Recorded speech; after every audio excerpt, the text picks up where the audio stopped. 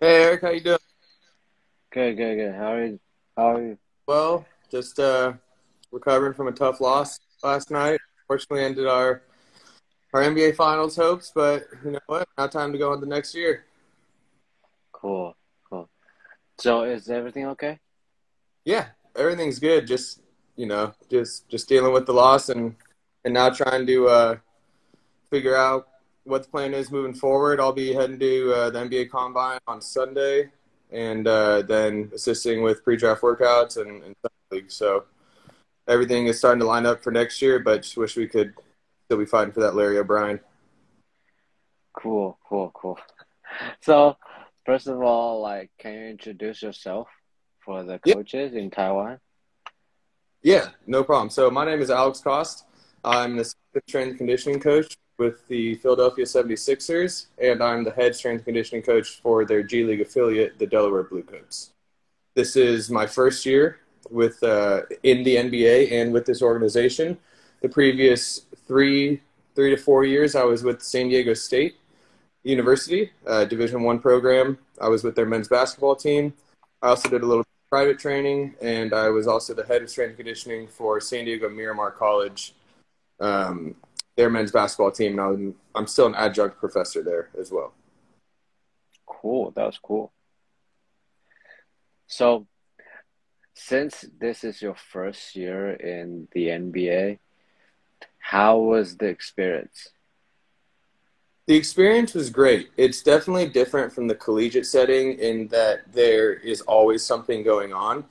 So in the collegiate setting, it's a lot more structured of when practices, when the lifts are. The student athletes have classes, they have study halls, they have other obligations to go to. And on top of that, now they have, NIL obligations and things that they have to pursue in terms of advertising and marketing. But with the NBA, there's a lot more ambiguity to it. And so schedules can change and shift on a daily basis. And so you kind of have to be able to go with the flow based on what is happening with that in terms of travel or like games getting rescheduled due to COVID or canceled or all that. But in terms of having access to the athletes, you get a lot more in the NBA because they're here to play basketball and they've already finished their schooling or they're not necessarily in school. Some of them are finishing their degrees, which is great. But you do have a bigger chance to affect on them because of this constant access.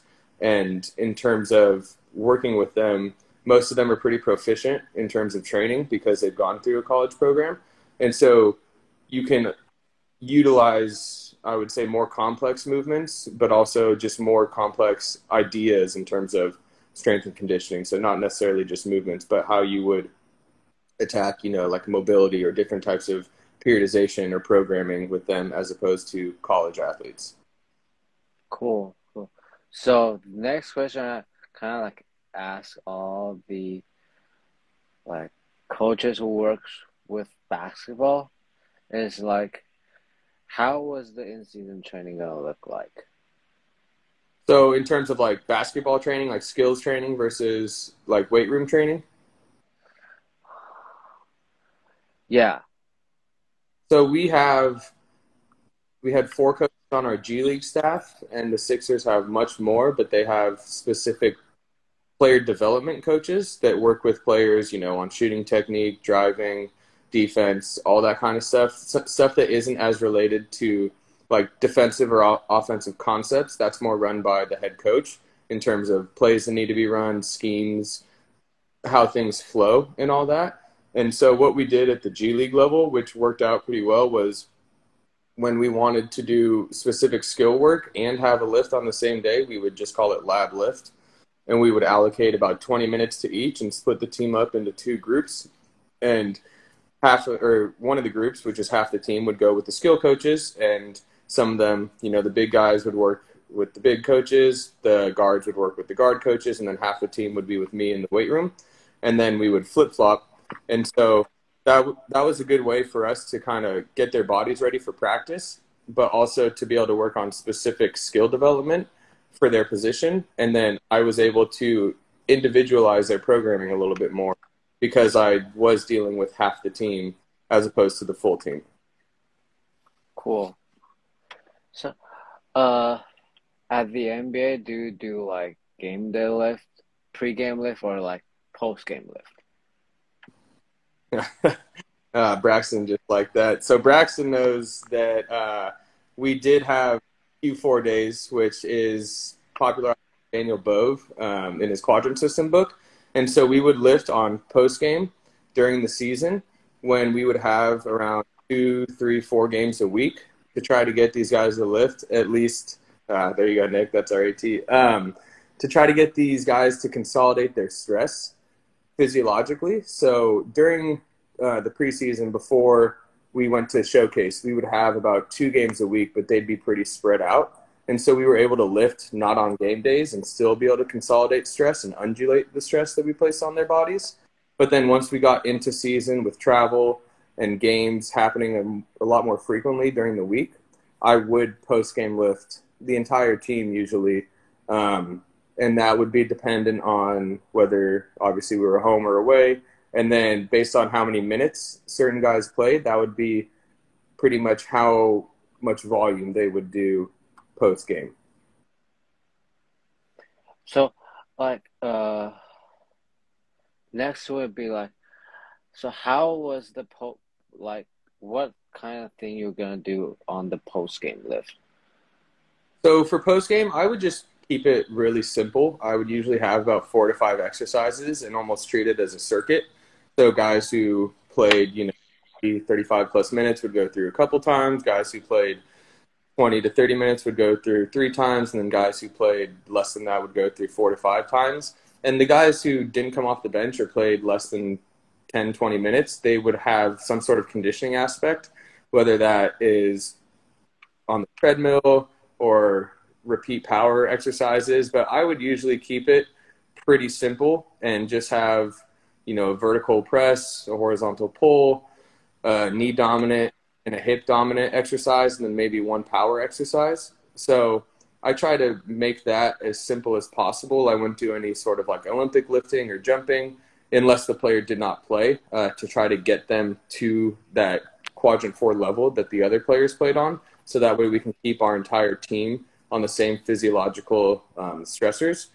But again, it'd probably be about 4 to 5 exercises. They usually stayed the same, but things like rear foot elevated split squat, dumbbell bench press, pull-ups, RDLs, trap bar deadlifts, push press.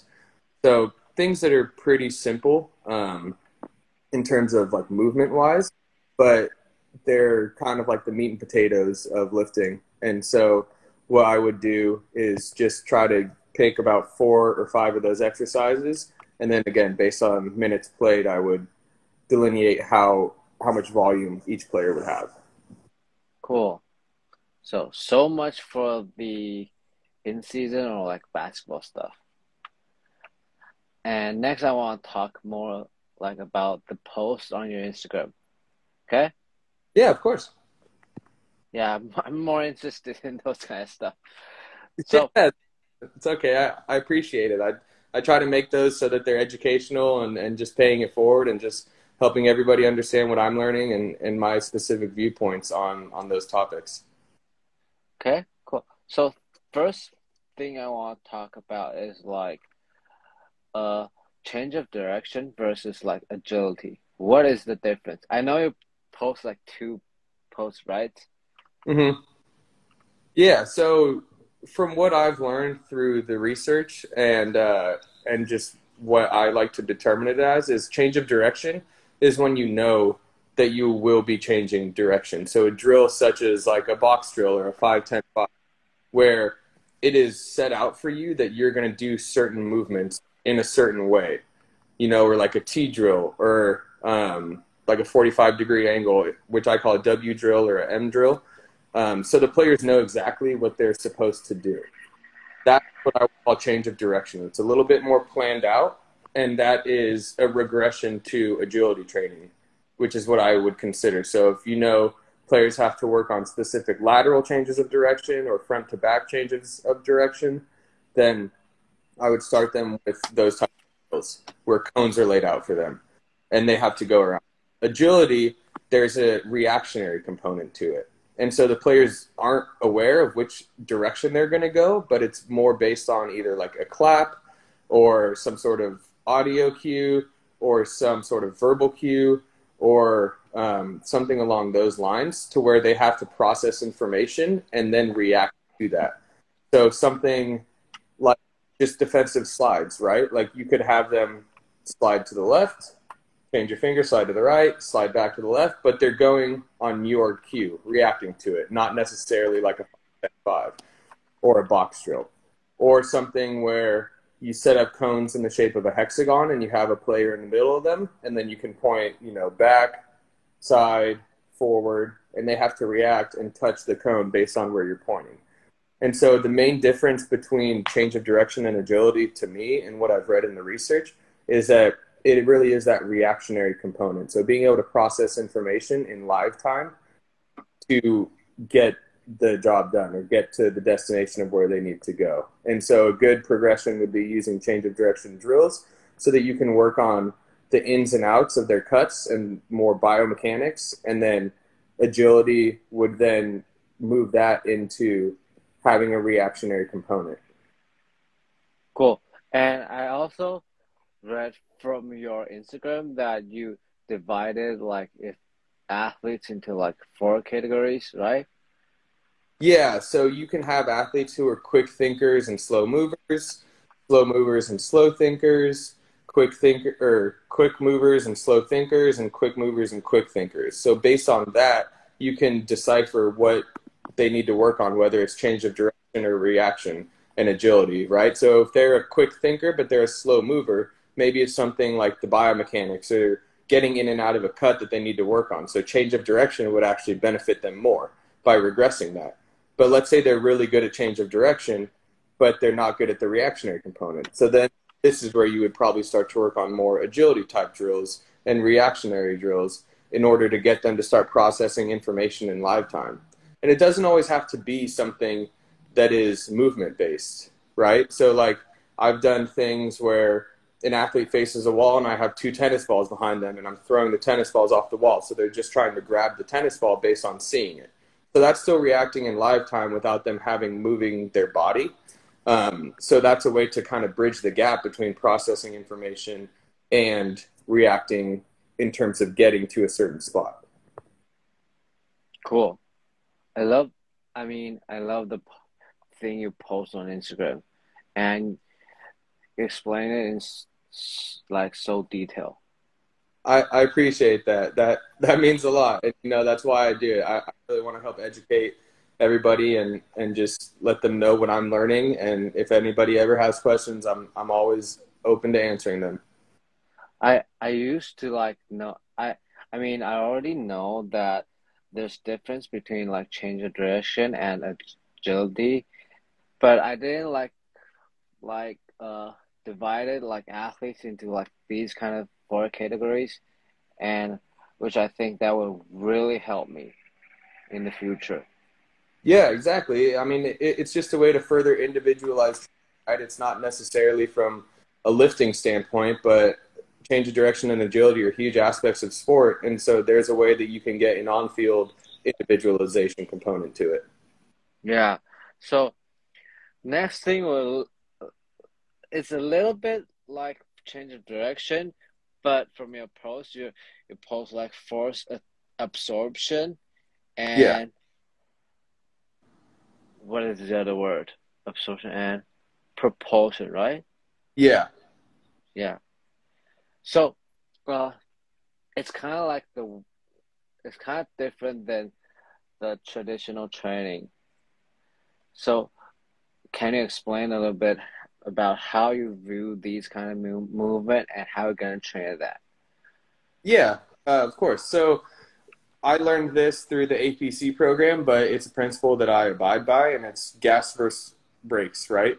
You need to be able to brake before you can speed up, because what good is having a Ferrari engine if you have Volkswagen brakes on it? So usually a lot of injuries occur with the inability to decelerate and change direction. So we need to make sure that we can absorb force before we make sure that we can produce it. So instead of focusing like let's say, I mean, let's take a box jump, right? So instead of worrying about how high we can jump onto a box in terms of basketball, because it's a very vertical sport, let's make sure that we can absorb that force and land from that box. So what good is having a 40-inch vertical if you don't know how to land from it?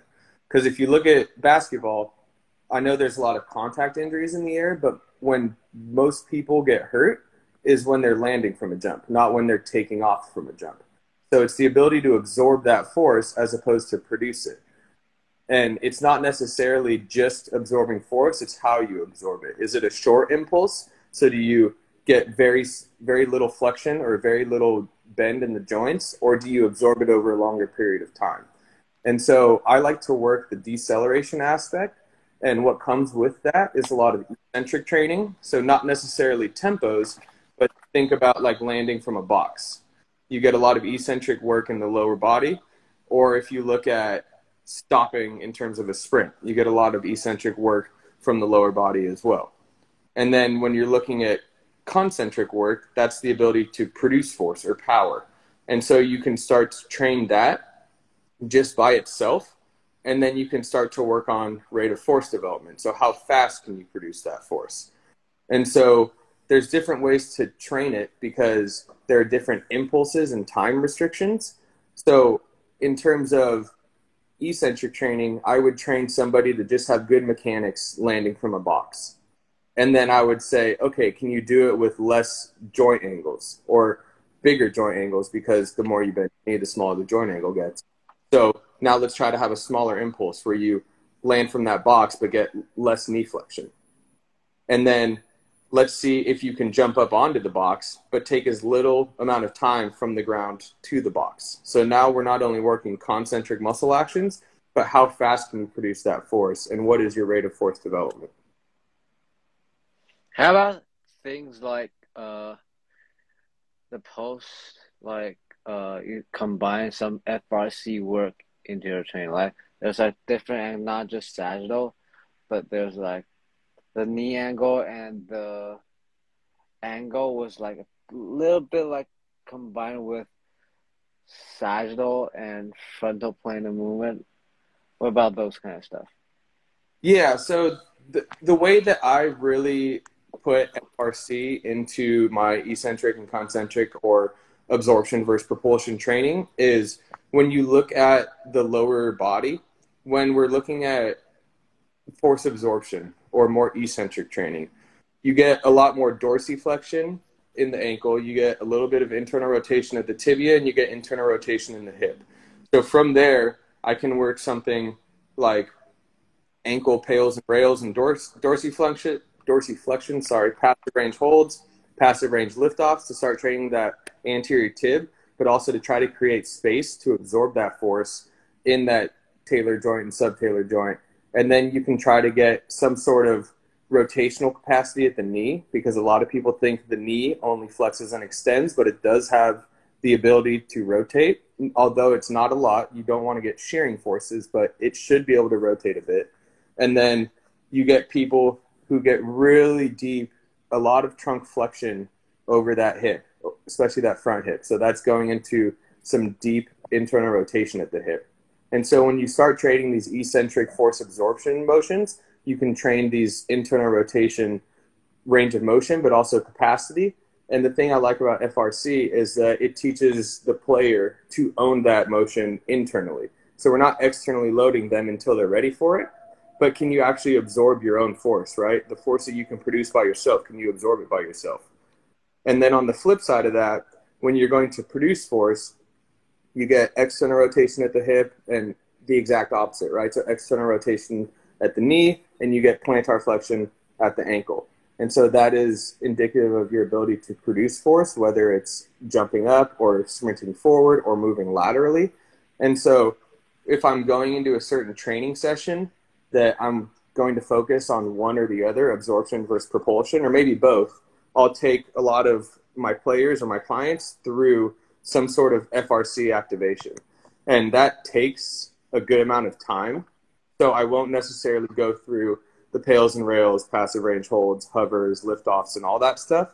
but I'll do something to get that activated. And if I see that they lack the capacity in that joint in order to get to those joint angles and to those internal and external rotations, then that's when I'll use most of like a recovery session to actually really dive into FRC and try to single out certain joints and to get them to be able to use that with their internal strength.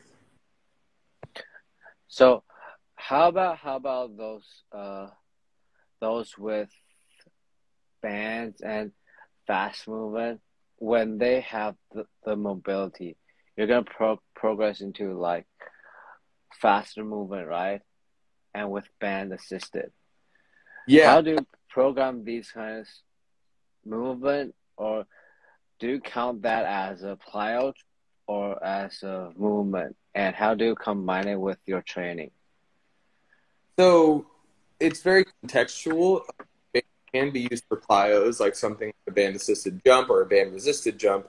But I will use bands in order to pull play into more of force absorption so that I'm augmenting greater force than what they can produce, because that happens a lot in sport, whether you get pushed or whether you're sprinting and have to stop and you're not used to absorbing as much force than you can produce, or you get a little extra push so you actually have more force than you can produce.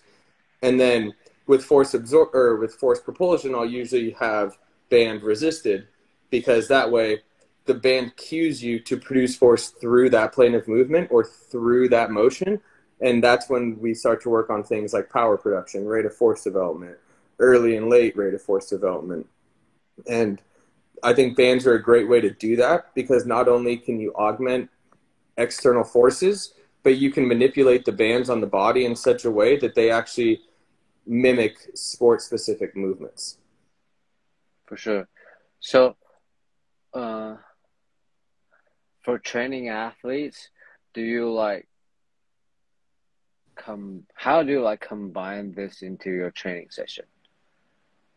So if I'm going to work on, let's say, a forward lunge, so like a force absorption forward lunge, what I will do is I'll have a band either pulling that person into a forward lunge to get their body to start reacting to external forces so that they can absorb that force before I go into a weighted forward lunge. Or maybe I'll have that band pull their torso rotating over that front leg so that they're able to understand that there are internal rotation forces that come with this forward lunge, and to start to open up that joint space and get those stabilizer muscles moving and those inner muscles and synergistic muscles that aren't the antagonist agonists. And then I'll have them go into something like a weighted forward lunge, or maybe just even like a split squat where they're pushing that front knee forward to, again, augment that knee absorbing that force, but also that hip going into internal rotation as that torso comes over it.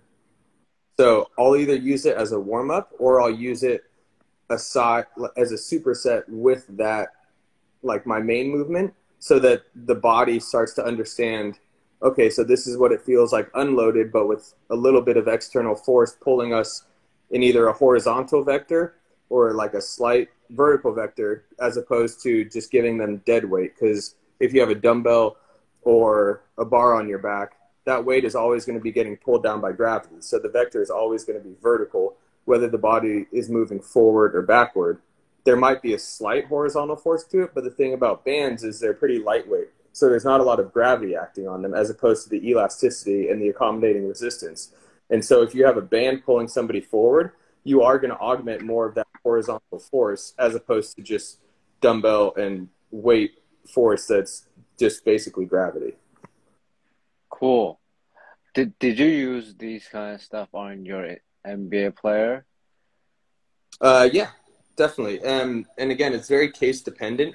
So some players are good at force absorption, but they need help in terms of power production. Some players are the other way, where they can produce a lot of power, but they can't absorb it. So it really is context dependent, and that's what helps when you can get players either one-on-one or two-on-one, and you can kind of group them up into who's very powerful, who needs more eccentric training and force absorption training. But yes, I definitely use these concepts with my G League and NBA players. Great. That's cool. I think that they're gonna love it, right? Yeah, no, exactly. And a big thing is explaining to them why you're doing something, right? So being able to show them, hey, I'm putting this band around you, pulling you into this forward lunge because of think of like a step back, right? You're driving through the lane, but then you want to stop on it.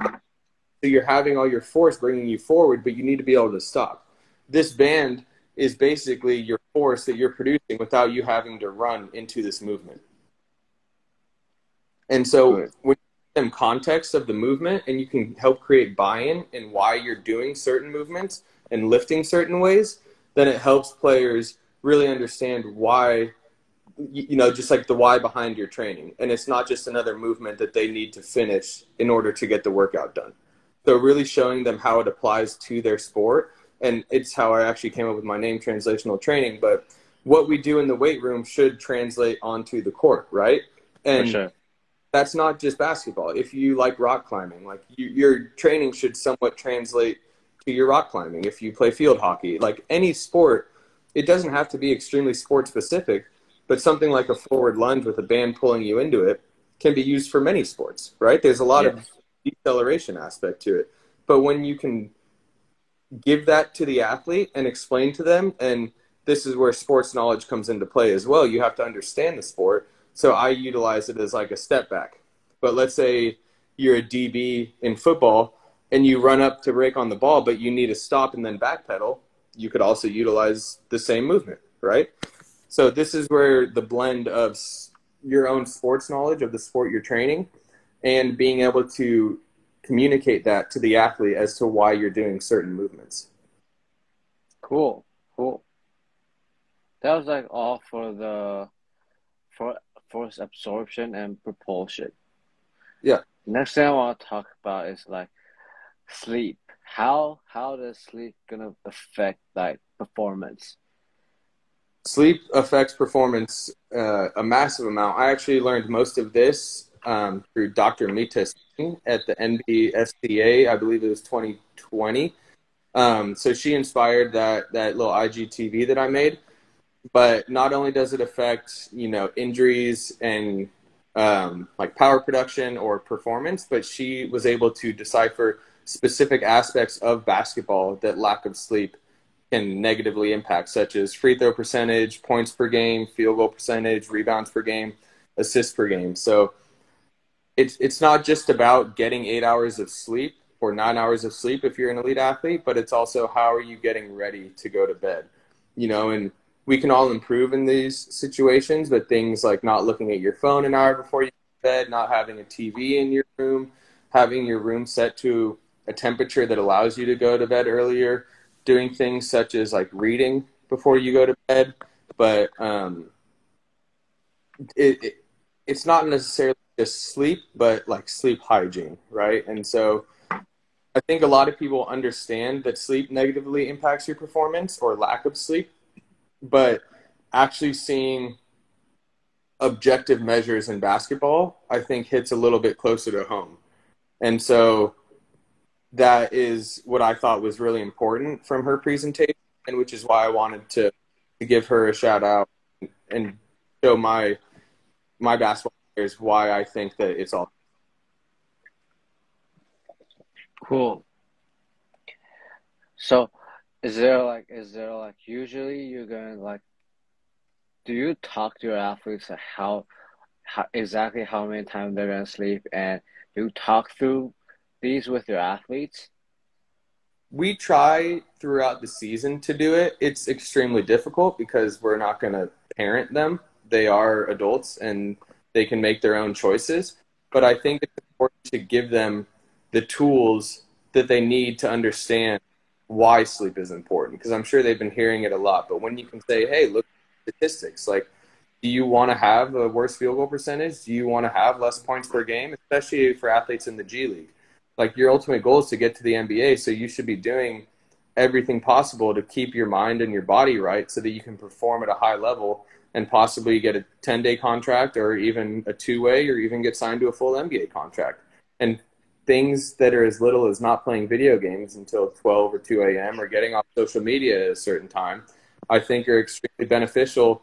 And what I like to call low-hanging fruit. It's something that doesn't take a lot of effort, but it does take diligence, and it does take a lot of self-control. And so things like that, with sleep specifically, you can only do so much with your athletes. All you can do is give them the information and the tools that they need to understand why it's important, but I'm not physically going to do like room checks on guys on the road and say, hey, are you asleep? You Cool. So, besides performance, how does sleep like help us recover Yeah, from I like mean, training or like games? so I mean, again, yeah, like a big one is just recovery in general. Your body adapts while you're sleeping. There's certain uh, supplements you can take to sleep, but also certain supplements and things that you can do before you go to bed that can help you recover, such as taking like casein protein because it has a slower release. So that helps your muscles build while you sleep. And so it comes from an aspect of, like, you can just say it decreases performance or it helps you recover. There's so many physiological aspects that it affects. It's hard to list them all off. One is just like your mental clarity, your ability to process information. And so a lot of people think that they can just drink caffeine if they feel tired. But in the words of Dr. Mita Singh, if you drink caffeine while you're feeling tired, it just helps you make bad decisions quicker. So it's not necessarily that you're making good decisions, but you are thinking a little bit quicker, but you're still making those poor decisions. And in terms of recovery, it's well documented in research that you need certain hours of sleep to recover from, muscle damage and things like that. And so when you don't get that sleep and your brain is still being stimulated, there are certain neurotransmitters and hormones that can't be released in your body because you're not in that rest and reset mode. Especially with video games, you're constantly in a sympathetic state. So your body is in that fight or flight mode. And so you need to sleep to get back to your parasympathetic nervous system in order for rest and digest, right? To help you process all the nutrition, all the other things that you've taken throughout the day that really help your body get back to tip-top shape in order to perform at a high level. Yeah. So, do you do you, for like recovery, do you use like breathing to help your athletes recover or like meditation, that kind of stuff? We do encourage meditation. We do yoga on the road sometimes. We have certain supplements such as like tart cherry juice, things that are high in antioxidants just to help neutralize free radicals in the body. Things that are very good in terms of recovery, like juices, beet juice, things like that. But we don't necessarily implement that on a daily basis or even a weekly basis. We tend to use it. Let's say we're on like a long road trip, or we're gone for a week or something like at the showcase. There are certain times where a lift isn't going to be beneficial because these guys are traveling and playing a lot of games. So maybe one day we'll focus on meditation and a quick like flexibility yoga session. And so things like that I think can go a long way in terms of, maybe we don't need to work out, right? Maybe their body is already in a state of trying to recover, but they can't necessarily get back to baseline. So why don't we like throw out the workout? We could do something later in the week, but let's make sure that these guys are recovered for our game. So let's keep the main thing, which is winning basketball games. Yeah. So, last thing, and I'm gonna let you go. Okay, last question. Yeah, no worries, man. So, same thing. It's the post on your Instagram, and I really love it. It's about like periodization versus programming. Yeah. What's the difference between periodization and like programming? So periodization is what basically happens when you try to periodize adaptations throughout the course of an extended period of time, whether that be 6 months, 8 months, 10 months, or a year. General linear periodization takes course over a year, where you have an endurance phase. Why am I blanking on this right now? A hypertrophy phase, a strength phase, and then a power phase, each of which are supposed to be able to potentiate the other. But that is what's considered more single block training, where you're going to go through an endurance phase to make sure that you have the muscular capacity to train at a hypertrophy phase. In a hypertrophy phase, you want to increase muscle cross-sectional area or make the muscle larger because theoretically, if you have a larger muscle, you can produce more force via cross-linking. And so with more force production, now comes strength training. So since we have bigger muscles, let's try to strength train and actually produce more force or lift weights that are heavier. So now that we can produce more force, let's move into a power phase, which is, okay, now that we can produce force, let's do it fast. And so that's general single block linear periodization. There's another form of periodization, which is called double block, or almost like conjugate or potentiation training. And so let's say you're nearing the end of your endurance phase, but in the last couple of weeks, you're going to blend endurance and hypertrophy training. So that way you're working on two aspects of training at once. One, muscular endurance, one is muscle hypertrophy. And that the same would go for hypertrophy into strength and strength into power. So now, instead of working on one adaptation at once, we're actually trying to work on two adaptations at once. And this doesn't have to go for strength and hypertrophy, or endurance and hypertrophy, hypertrophy and strength, strength and power. You know, this could be speed and agility, or jumping and sprinting. You know, it doesn't necessarily have to be that. So what comes with that, and notice I didn't mention any exercises. How you periodize and how you create those adaptations is one, the load that you place on the athlete, but two, the exercise. So when it comes to programming, that is what exercises and how are we necessarily going to load it throughout time. And so this comes to things such as, are we going to progress from a split squat to a rear foot elevated split squat? Are we going to go from a split squat to a forward lunge? Are we going to go from a forward lunge to a side lunge and change planes? And so with programming, that becomes more of what you do on a day-to-day basis. So what are the exercises that you're going to do and perform to create and achieve these adaptations that you have set out in your periodization? So I would say that periodization is more of the global outlook, as opposed to programming, which is your local outlook on a daily, weekly, monthly basis of how are we going to get these adaptations and how are we going to make sure that we are getting the adaptations that we want. So, do you so can I like understand it this way? Like periodization is more like topics, and programming is more like the detail, right? Yeah, you could say that. If I could choose one word for each, periodization, I would say adaptation, and programming, I would say exercises. Oh, Or cool. yeah. Love it. Cool.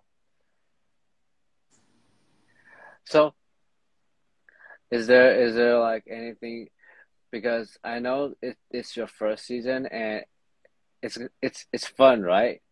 It's a blast. I mean, just being on the sidelines, being around elite athletes all the time, it really brings out the best in you, and it makes you want to be the best version of yourself so that you can really help these guys get to where they want to go, which is why we do it, right? You're in this industry to help people, not to help yourself or to gain fame or to gain clout or anything, but you really want to enact change on your athletes and help them achieve their goals. So, if there's like one thing you think you do differently, or it's like anything you want to talk to the young coaches if they have the dream to be like training pro athletes or elite athletes, what would you say to them? Okay. So I'll say two things. One is just be a good person, right? Like nobody knows, like you never know the type of day that somebody's having. Everybody wants to get to these positions. They're very coveted positions. There's a finite amount, right? I'm not saying that anybody can be a personal trainer or anybody can be a coach at the high school level, but getting to the professional level, especially the NBA, is very difficult. And so being somebody who can talk to people, being somebody who wants to help other people out. You're not in it to tear other people down, to make yourself seem better. You're not in it to try to make money. You're not in it to try to get fame or wear the clothes or sit courtside. Like you have to be in it for the right thing, which is to help other people out. And so my motto with my whole profession and my on Instagram is pay it forward. I know there's a lot of people that want to get to where I'm at, and it's really difficult. And if you don't have a mentor or somebody that can help you network and get in touch with the right people, then it can be extremely difficult. And so I want to try to help those people understand these more complex topics if they don't have the education, but also be a resource that people can reach out to and ask questions to. Or if they need a reference, if I get to know you and I really like you, then I have no problem, vouching for you. And then my second one is kind of piggybacking on that is just develop relationships. The first thing I do when I meet new athletes is, who are you? I know you play basketball, but what's your identity? What do you like to do outside of here? Like, what are other things that we can connect on? So I'm not just coming in here and telling you what to do and telling you the exercises I want you to do. So I believe developing relationships with these players and really being able to talk to them on a personal level and not just a coach athlete level, it really creates buy-in. And so when you have buy-in, you have guys that really want to put the work in and they really want to do it for you because they understand that you're here for them. And you're not just here to use them to get to where you want to go, as opposed to the other way around. You want to be the resource that they use to get them to where they want to go. And so I think that is what's skewed a lot. People always say, oh, I've trained this guy, I've trained this guy, I've trained that guy, which is great, and sometimes you have to do that. But also, if somebody went and asked that athlete, hey, would you recommend this guy for our opening position? If he has nothing to say about you besides, oh, yeah, he was a good trainer, then you're probably not going to get an interview, right? But if he's like, oh, he came to my family's house, or like when I was feeling down, we didn't work out, and he just asked me how my day is going, if there's anything else I can do, like really connecting with people on a personal level and not just a coach-athlete relationship. And don't get me wrong, there are times where that has to happen, but that comes through buy-in and knowing them as a person. And so when there are those days where they want to kind of just BS and not do the work, that's when you can say, hey, like, we've done this all year, right? I mean, I'm going to need you to step up and really put in the effort today because this is just one of those days that we got to grind and get through. And if they trust you and they know you on a personal level, then they'll be willing to do that. And so I think those are the two biggest things is one, pay it forward because you don't know who needs the help. You don't know who needs the education or who needs the positive energy and the words to just keep pushing. And then two is just develop relationships with your athletes beyond training them. Be a friend to them, be someone they can talk to, someone they want to FaceTime, right? So the head of my APC program, Ramsey Nijam, said one of the main tests with your athletes is if you FaceTime them right now, will they pick up, right? And so be one of those people that an athlete wants to talk to if you FaceTime. And granted, there's stuff going on. Maybe they'll be at practice. Maybe, they might not be able to pick up your call right then, but they'll probably call you back, right? And so I think that is the biggest thing. And it goes with the old adage of athletes don't care how much you know until they know how much you care. Yeah, for sure. Appreciate it, man. Really of course. For having me on. I appreciate you reaching out and talking to you. No, I love the content you've posted on Instagram, and it was like, man, I got to talk to this guy. Thanks, man. That means a lot. It's honestly why I do it. So, if there's like coaches are interested in what we're talking about today, where can they reach out to, and where can they find the topics we talked about today? So they can reach out to me on my Instagram, which is @translational_training. I might not get back to you immediately. Again, it's a busy schedule here, but trust me that I will try to get back to you. I have no issue getting on a phone call or getting, on a FaceTime Live or anything like that to really talk and try to understand what you need help with. And then, sorry, what was the other question? Oh, the content. So I learn a lot of my stuff through research, like PubMed, through grad school, through the APC program, but just having a constant knowledge or thirst for knowledge in terms of, hey, if I want to know about ACL construction after rehab, like I'm going to go look up a study and learn about it. And it might not just be one, it might be 3, 5, or even 10 on a certain topic that could be broader than that, like such as strength training. But if you need to understand how to decipher research so you know what is good and what is poor, and that just takes time. But there are research papers on how to read research. And so it seems paradoxical, but that's a huge aspect of this industry because you need to be on top of research and what is coming out. But it also doesn't have to just be peer-reviewed research. There's a lot of great information out there that you can read in books, such as the Quadrant System. I'll plug Daniel Bove. I love that. Adam Petway just came out with the biomechanics basketball book that is very specific to basketball and involves a lot of research to it. So there's ways to ease your way into just reading research papers, but ultimately you have to have the knowledge to be able to train these guys, and you have to know what you're doing because you can't, again, just take an exercise or a program from somebody that trains athletes and implement it with one of your athletes because they might not, I'll tell you right now, they probably aren't level as that athlete, and you need to understand what you need to do with your athlete prior to progressing them to certain movements. Good, good. Thanks. That's like everything I have for today. Okay. Really Awesome. appreciate it. Really, Of, I know you're really like busy, so really appreciate it for your time, man. yes, sir. Of course. Thanks for reaching out, and I'd be happy to be on again if you ever need me. For sure, I'm gonna do it again. Okay. All right, good, Eric. Thanks. See you. Yep. Have a good day. You too. Bye bye.